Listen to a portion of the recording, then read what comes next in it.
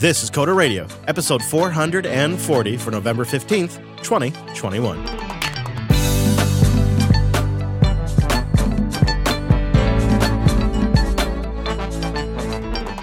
Hello, old friends, and welcome back to Jupiter Broadcasting's weekly talk show, taking a pragmatic look at the art and the business of software development as a world of technology.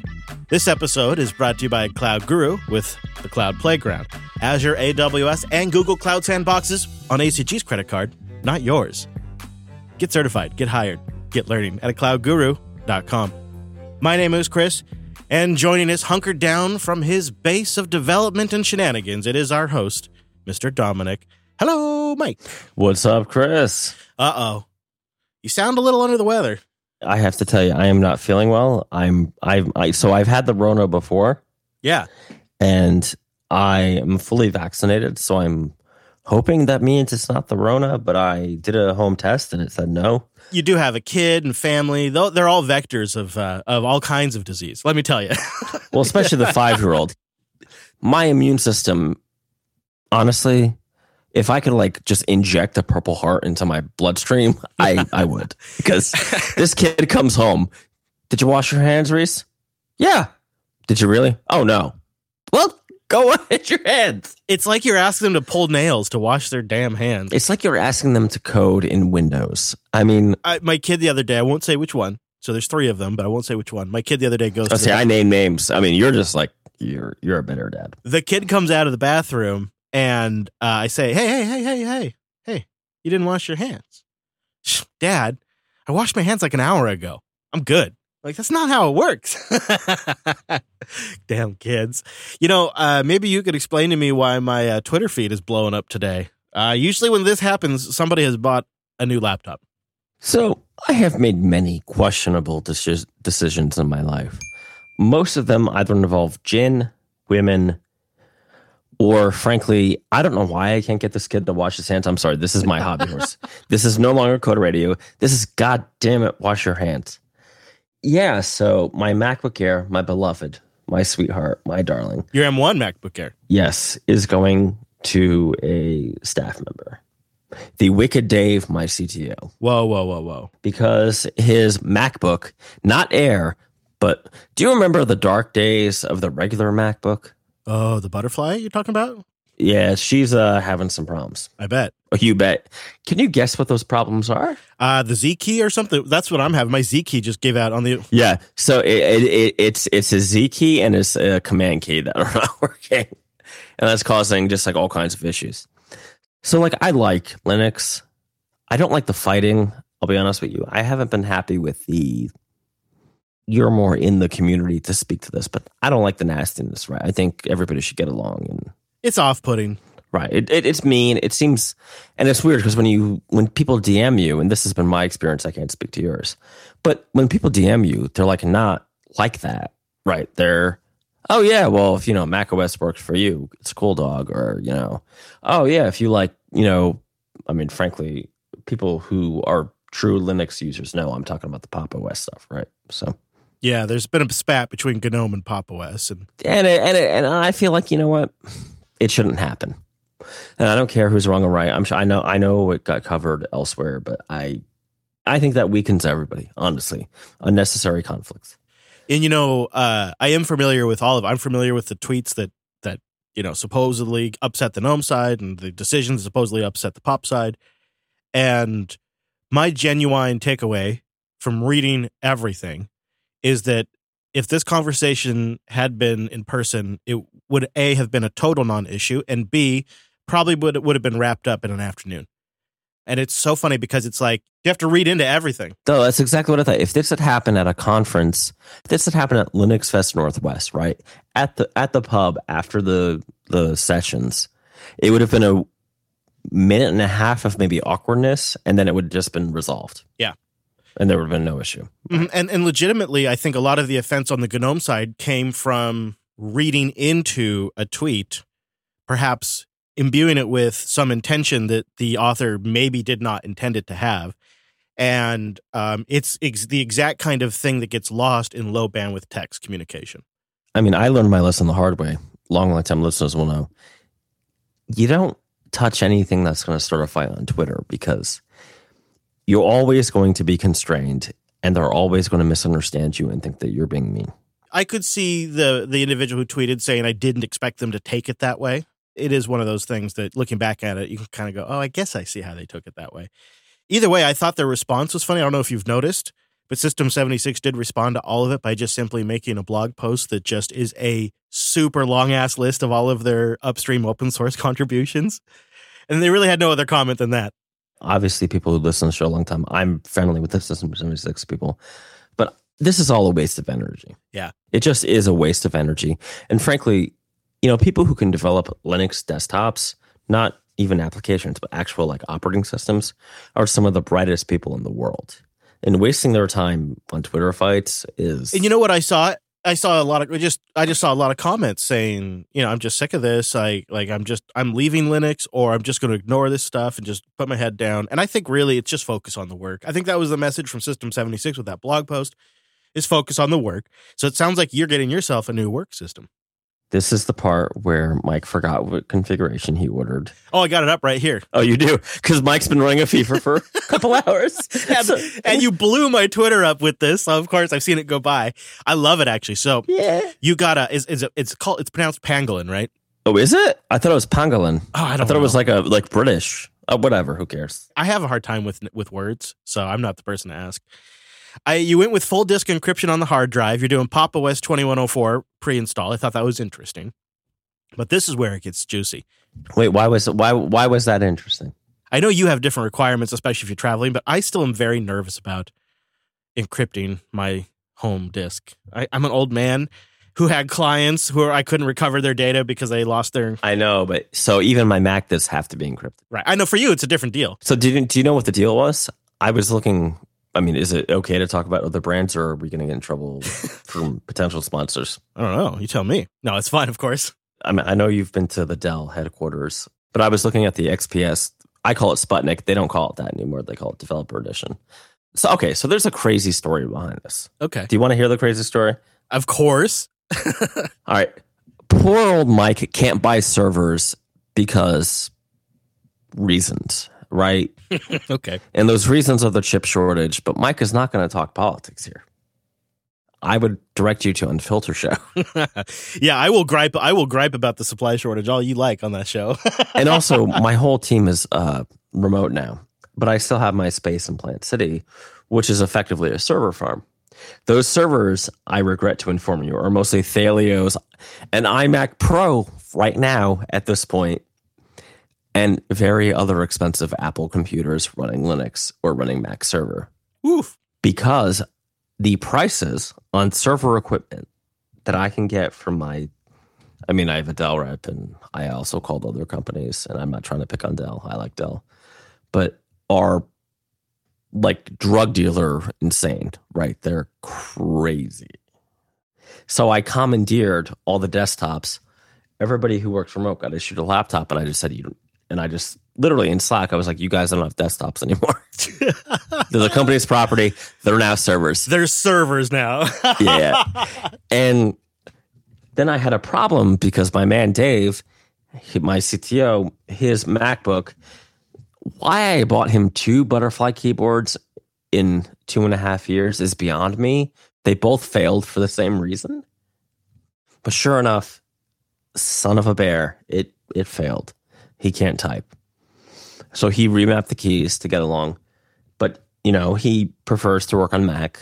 And our policy is you may work on any system you want as long as you don't commit Windows line endings to Git, because that is a hanging offense. So I have to give up my M1 Mac Air, and I bought a Pangolin from System 76. With a Ryzen in it, which is interesting. It's pretty cool. They're all Ryzen. Mm-hmm. So the Pangolin is a pure AMD system, and there is a method to my madness here. Granted, my fever was 101 when I bought it, and talked to the sales guy. So Sam, you did an excellent job here. Why didn't you just get yourself another M1 MacBook Air? Why did you go with a Pangolin Linux box? Yes, this is the big thing, right? The Air config versus what I got in the Pangolin does not match up at all. Right, 64 gigs of RAM. That's pretty nice. Yeah, 64 gigs of RAM. It's a pretty beastly machine. We have a link in the show notes, I think, definitely in the chat room. Yep. And I want to give it a shot. So you don't know this yet. Confession, I did order also a monitor for it. Ah. A 1080p, because I don't want to fight with Linux upscaling monitor. And I have a launch keyboard to go with it. So I'm going to give it another go, the Linux stuff. I think the all AMD with an AMD GPU in there, if this doesn't work for you, I think it's fair to say you gave it a really good shot because it's a preloaded Linux box from a Linux first vendor, and it's an entire AMD stack with lots of power. Hopefully it works for you. We'll see. Are you going to keep Pop! OS on there? Yeah, I am. All right, well, you let us know how it is. Also, just a shout out to some friends of ours. They don't sponsor, never have, or anything like that. No kickback. But if you're looking for a used server, UnixSurplus.com. Just going to put that out there. That's where I've bought some of my stuff in the past, and I like it. Linode.com/coder. Go there to get $100 in 60-day credit on a new account, and you go there to support the show. It really makes a difference. Linode.com/coder. Linode is where we host everything that we've built for the last couple of years, but it's also where I host my personal stuff. It was a Linode weekend. It really was. On Friday, I got on my SyncThing Linode, which is one of the $5 a month boxes, which does SyncThing and some SSH jump host stuff for me, and occasionally other random tasks. Like sometimes I want to pull down the stuff I still have in Dropbox and I want to put it on a cloud box. So I do like the Dropbox command line version on that box. I could tell it still had some horsepower to spare because you get a surprising amount of performance out of a $5 a month system. I pulled down a Starbound Docker Compose file and, it looked pretty good, and fired up Starbound on my Linode. So my kids and I have a persistent Starbound world, which is a fun, very, very adorable little game. Although it lacks controller support on the PC, which is just atrocious.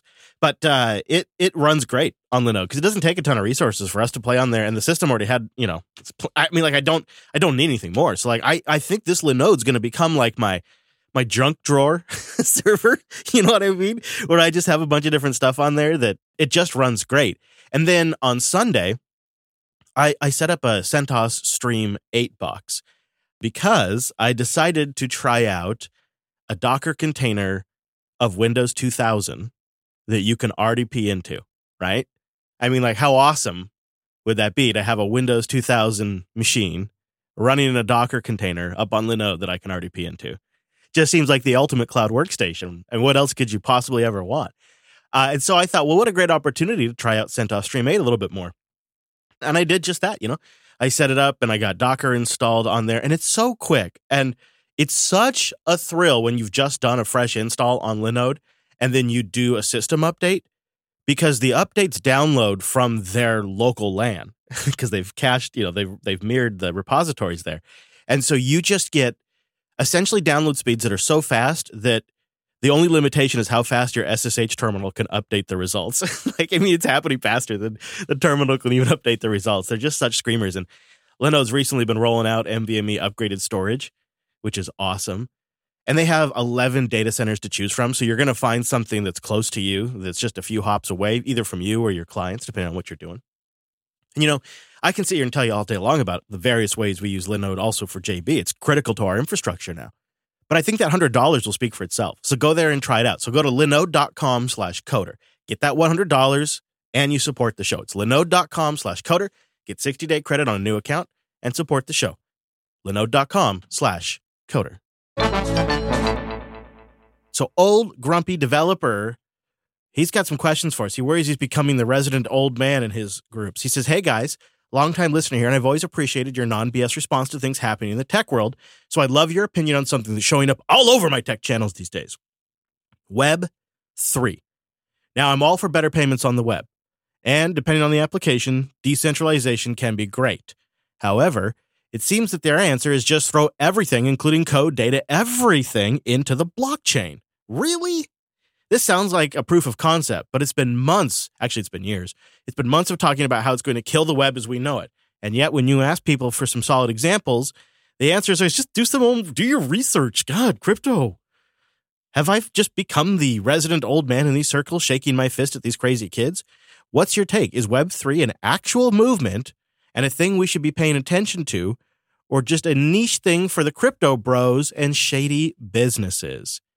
And I should mention today, as we are recording, Coinbase, one of the largest online exchanges for crypto, its co-founder and an ex-Sequoia partner announced Paradigm One, which is a $2.5 billion fund that's going to, I guess, essentially VC Web3 companies.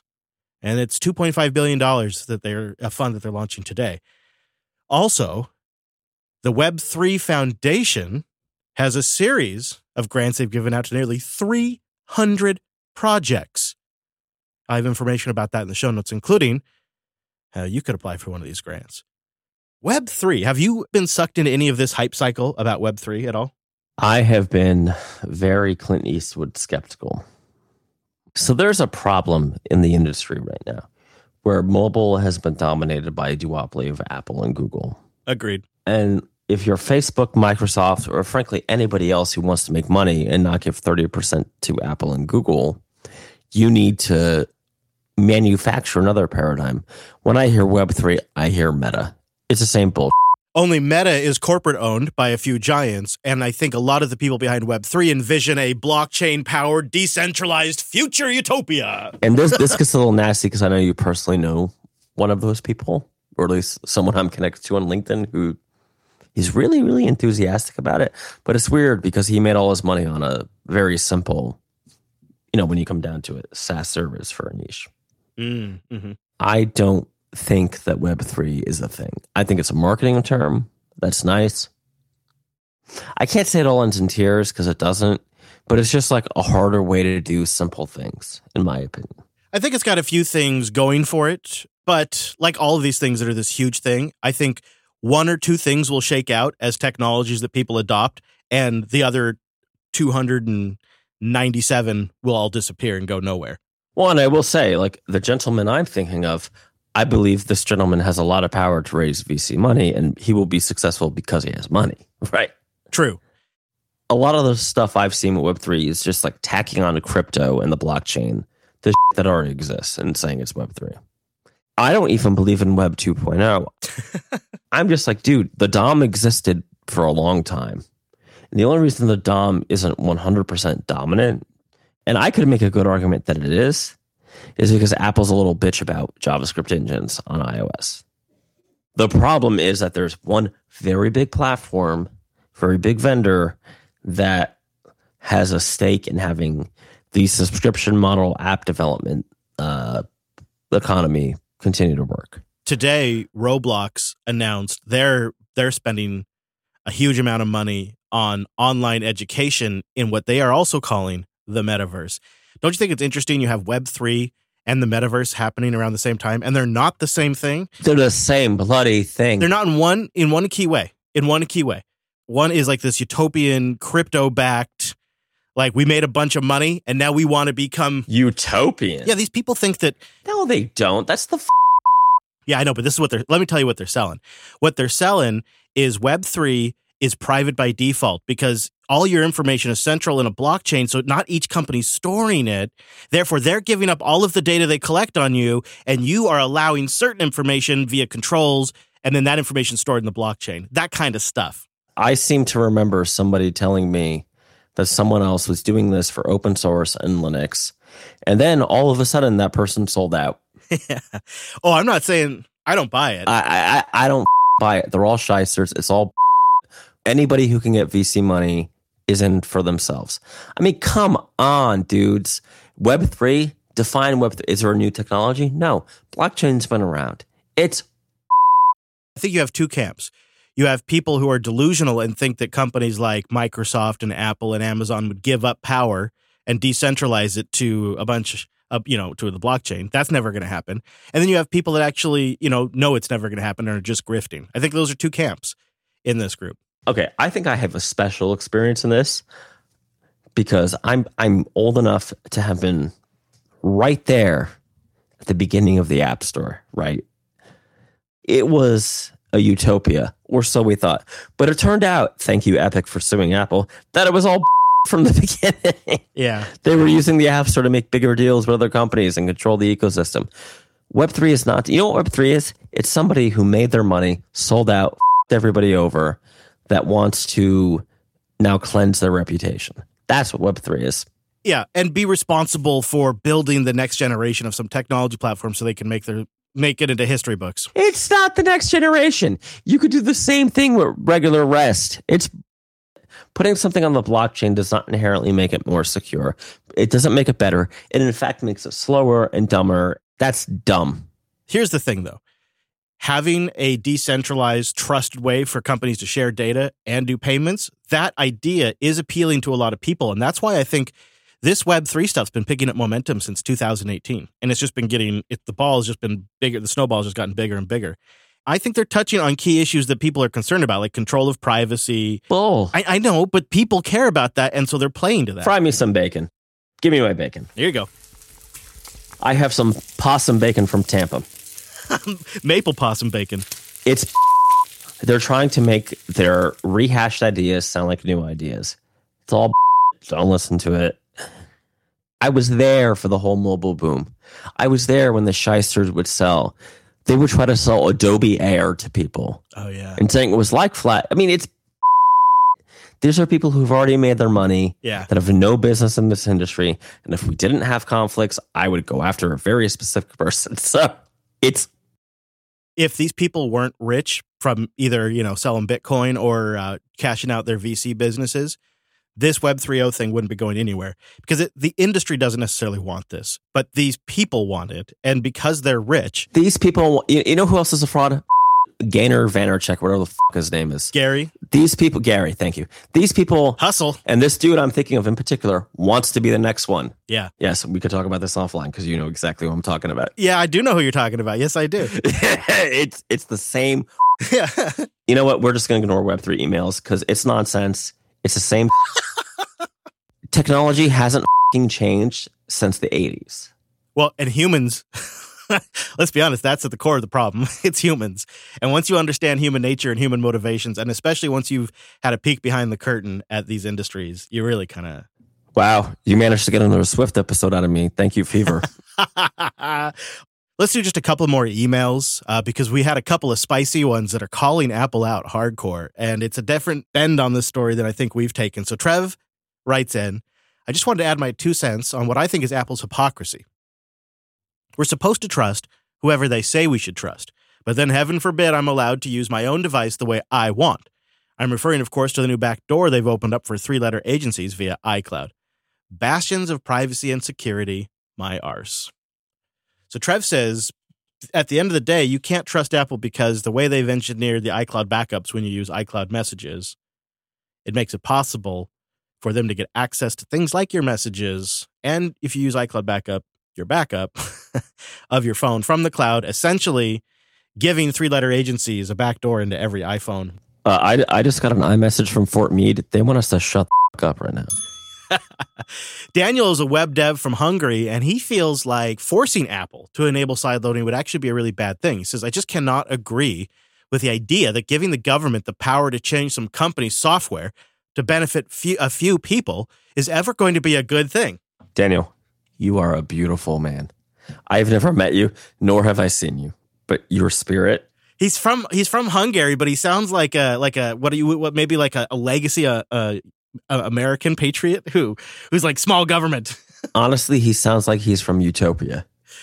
He says, okay, but here's his argument. If it was okay to force Apple to allow sideloading, then isn't it just the same? Isn't the same logic that Apple should be forced to allow NSA backdoors directly into the phone? Isn't the NSA also working to benefit people? So have you ever heard of phone companies? Yeah, I have. Yeah. Just, Daniel, you are a beautiful soul. You're deeply confused, but you're a beautiful soul. They already do. Everything you've described is already happening. Welcome to the Thunderdome. And it's not just the U.S., by the way. They don't need to build a backdoor into the phone. What do you mean? It's already there. It's already there. Once it hits the server, you're done. I think that's just it. We forget that, but it matters.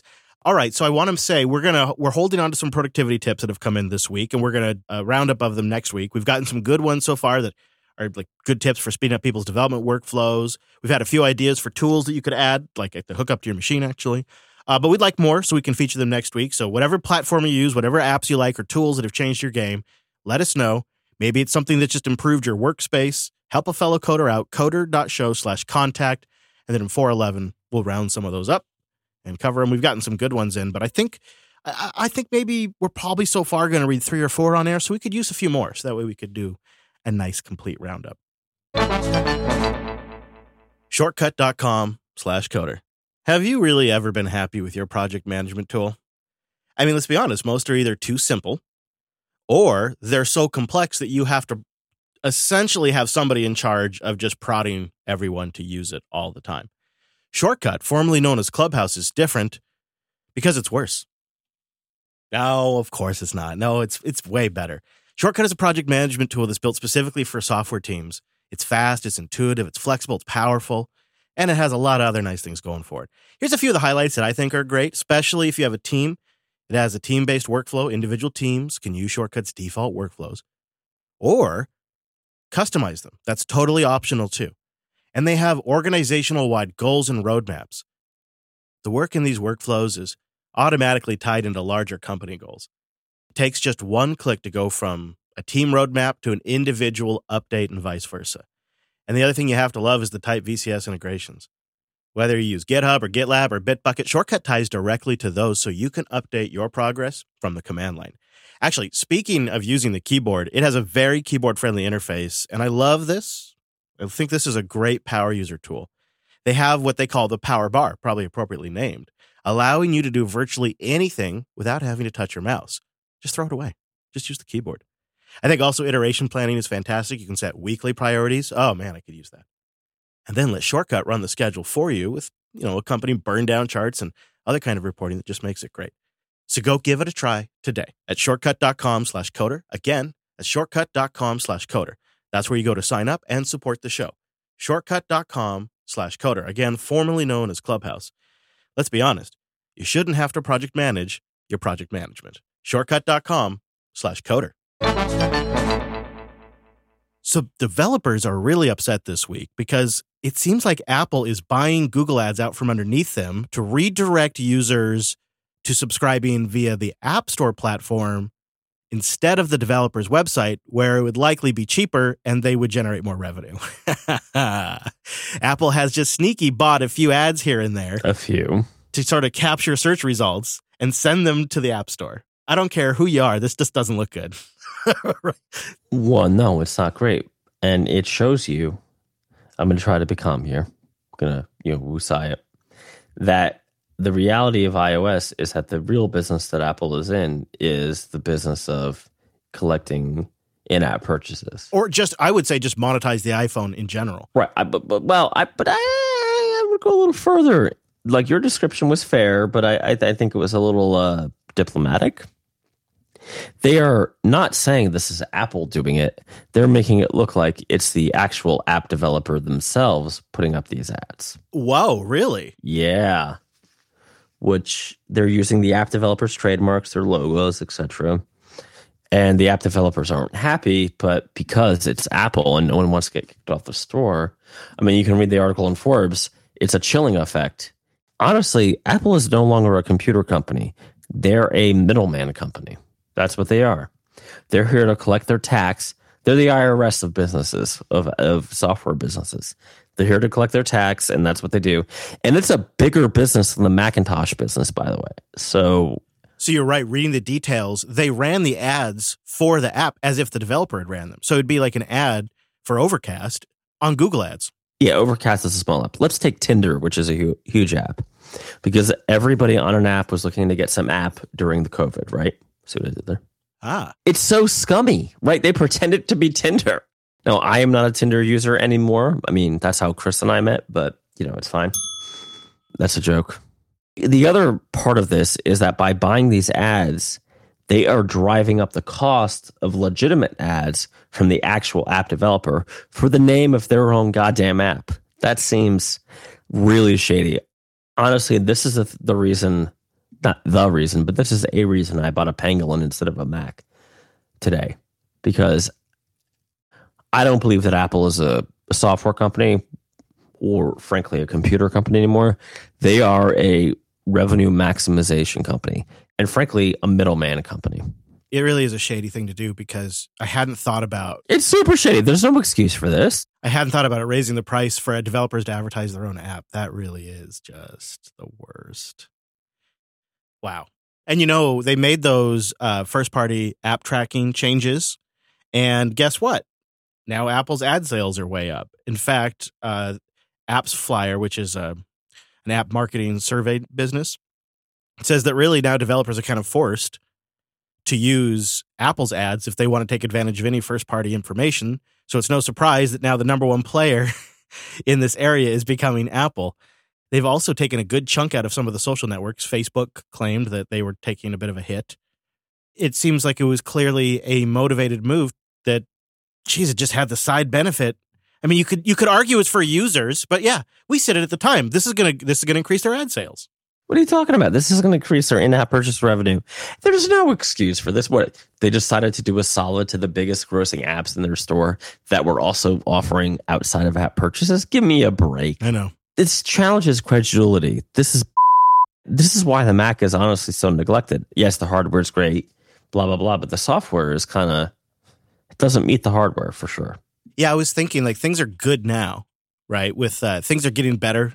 Monterey's a pretty good release, as long as you don't change your mouse cursor size. And the M1 hardware and the M1 Max and Pro updates seem really solid. So do the new MacBooks. They've come back on a few decisions they've made that were awful, and now the MacBooks seem really competitive.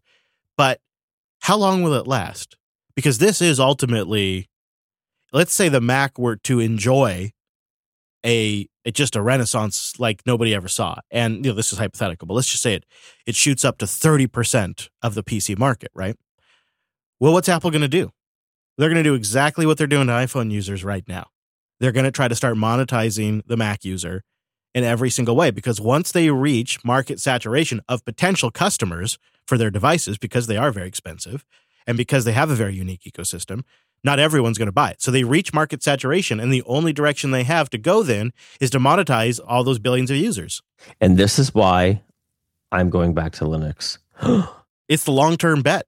You're going to have a good time for a short term, is my bet, with the Apple platform. It's got probably years of interesting growth ahead of it, but it won't last forever. And if you look at the long time scale, Apple's a 30-year plus company. It took them about 20 years, and then they took their eye off the Mac for a bit. And now they're just after 10 years getting back to it. Yeah, but see, I think they really are a services company now. Yeah. They're looking for that sweet, sweet recurring revenue. And this because in the background of our conversation has been the chip shortage. Apple is the richest company in the world, or maybe they dropped, I don't know, but they're one of the top three. They could just with magic open factories, right? Because I don't care what you say, if you're willing to throw obscene amounts of money at a problem, those problems get solved.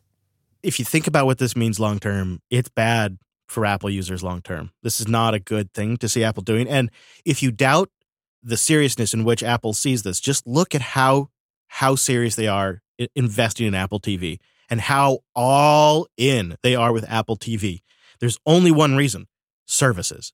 It's services. And that shows you how far are they willing to go? They're willing to become a new HBO. They're willing to basically build HBO inside their company and produce content to drive up services. You don't have to deal with any of those nasty labor unions or workers or people who might get hurt on the job building your desktops, right? Seriously, yeah. I mean, I know I'm going to put my foot in the fire here, but this is why I have a very sympathetic eye to System 76. You know what? They're doing a lot of their work. I know they buy the laptops from overseas and they just do whatever they do with them. But they build their Thalios and some of their other equipment in the U.S., right? The launch keyboard in Denver. They do a fair amount of QA and firmware work, and there's quite a bit of back and forth with the vendor to just fix small compatibility, niggling issues. But you're right, they don't build the motherboards or the chassis or anything. But they're getting there, right? They've even said on their roadmap is to get there. Carl and I had a conversation about it when I was there in Denver, and he's pretty frank about it, really. The launch is a step to figuring out how to build an electronic device like this, and it was the baby steps to launching a laptop. It's all in the end goal to serve building a laptop. I think he'd be pretty pleased if they had something that was getting close to shipping in 2 years. So that's kind of the timeline we might be looking at. I actually think you might know more than I. I feel 2 years as... Oh, I think it's optimistic. Yeah. Yeah, but like they're making the effort. People can listen to old shows and me rant about Tim Cook when I don't have a fever, or when I do, frankly. But I don't like what Apple has become. They were a company started with two buddies out of a garage in California, and they've become this thing that knows neither, state, country, friend. It's all about extracting revenue from other people's labor, and that seems... Apple is a nation onto its own now, really. Right, they're their own country. In fact, they tax as they see fit, which... Right, that's exactly where I was going. Right. Here's my problem. They are such a relevant player that A, they come up all the time because of how significant they are in the market, and B, they touch everything. It's like Google, the federal government, Amazon. It's almost impossible to not interface with them in some way. Apple maybe is the one you could get away from the most out of the tech giants, I'd argue. Well, I'm not saying I wouldn't interface with them. I mean, I'm just saying, do we need to develop further platforms? I guess I'm feeling a little like we've already reached a dystopia. We just don't realize it's dystopia. It's just a boring dystopia because we have this situation where governments and companies and all of this are just unavoidable. And if you have moral objections to how they operate, you have no choice. They are such a significant player now that they will still have some influence in your life. And I think that's just a little sad. Sure, but the world has always been hell until somebody said no. Right. The last time somebody said no was Winston Churchill and the people of England, and they said no, and they saved the world. Right. So why can't us as engineers and software developers just say no? And I think that's where we should end it. Go ahead. Let me tell you about Web3. No. Okay, I'm just kidding. You're right. We should wrap it up there. We have more for next week, but we'll let you go. You got to get rested up and get healthy. Our friends over at Web3 will solve all of the problems for us in the meantime. So I think when we come back, it'll all be solved. I have many, many doubts. Yeah. And of course, you can find Mike on Twitter. He's at Dumanuko. His company's at The Mad Botter Inc. And go check out Alice, his latest project, alice.dev. I'm at Chris LAS. The whole network, because there's a whole network of shows like Linux Action News and Linux Unplugged, at Jupiter Signal, and of course at Coder Radio Show for like announcements, releases, and stuff like this. But you can find links to everything we talked about today at coder.show/440. There you'll also find our RSS feed. And last but not least, our contact form. Your feedback, your tips, your questions, your pushback. It's all a really important part of the show. And I'd like to make it even more part of the show. So don't hold back. Coder.show/contact and let us know. And last but not least, you can interact live on Mondays. We do this show at noon Pacific, 3 p.m. Eastern. You can get all that at jupiterbroadcasting.com/calendar and then join us at jblive.tv. Thanks so much for joining us on this week's episode of Coder Radio. We'll see you right back here next week.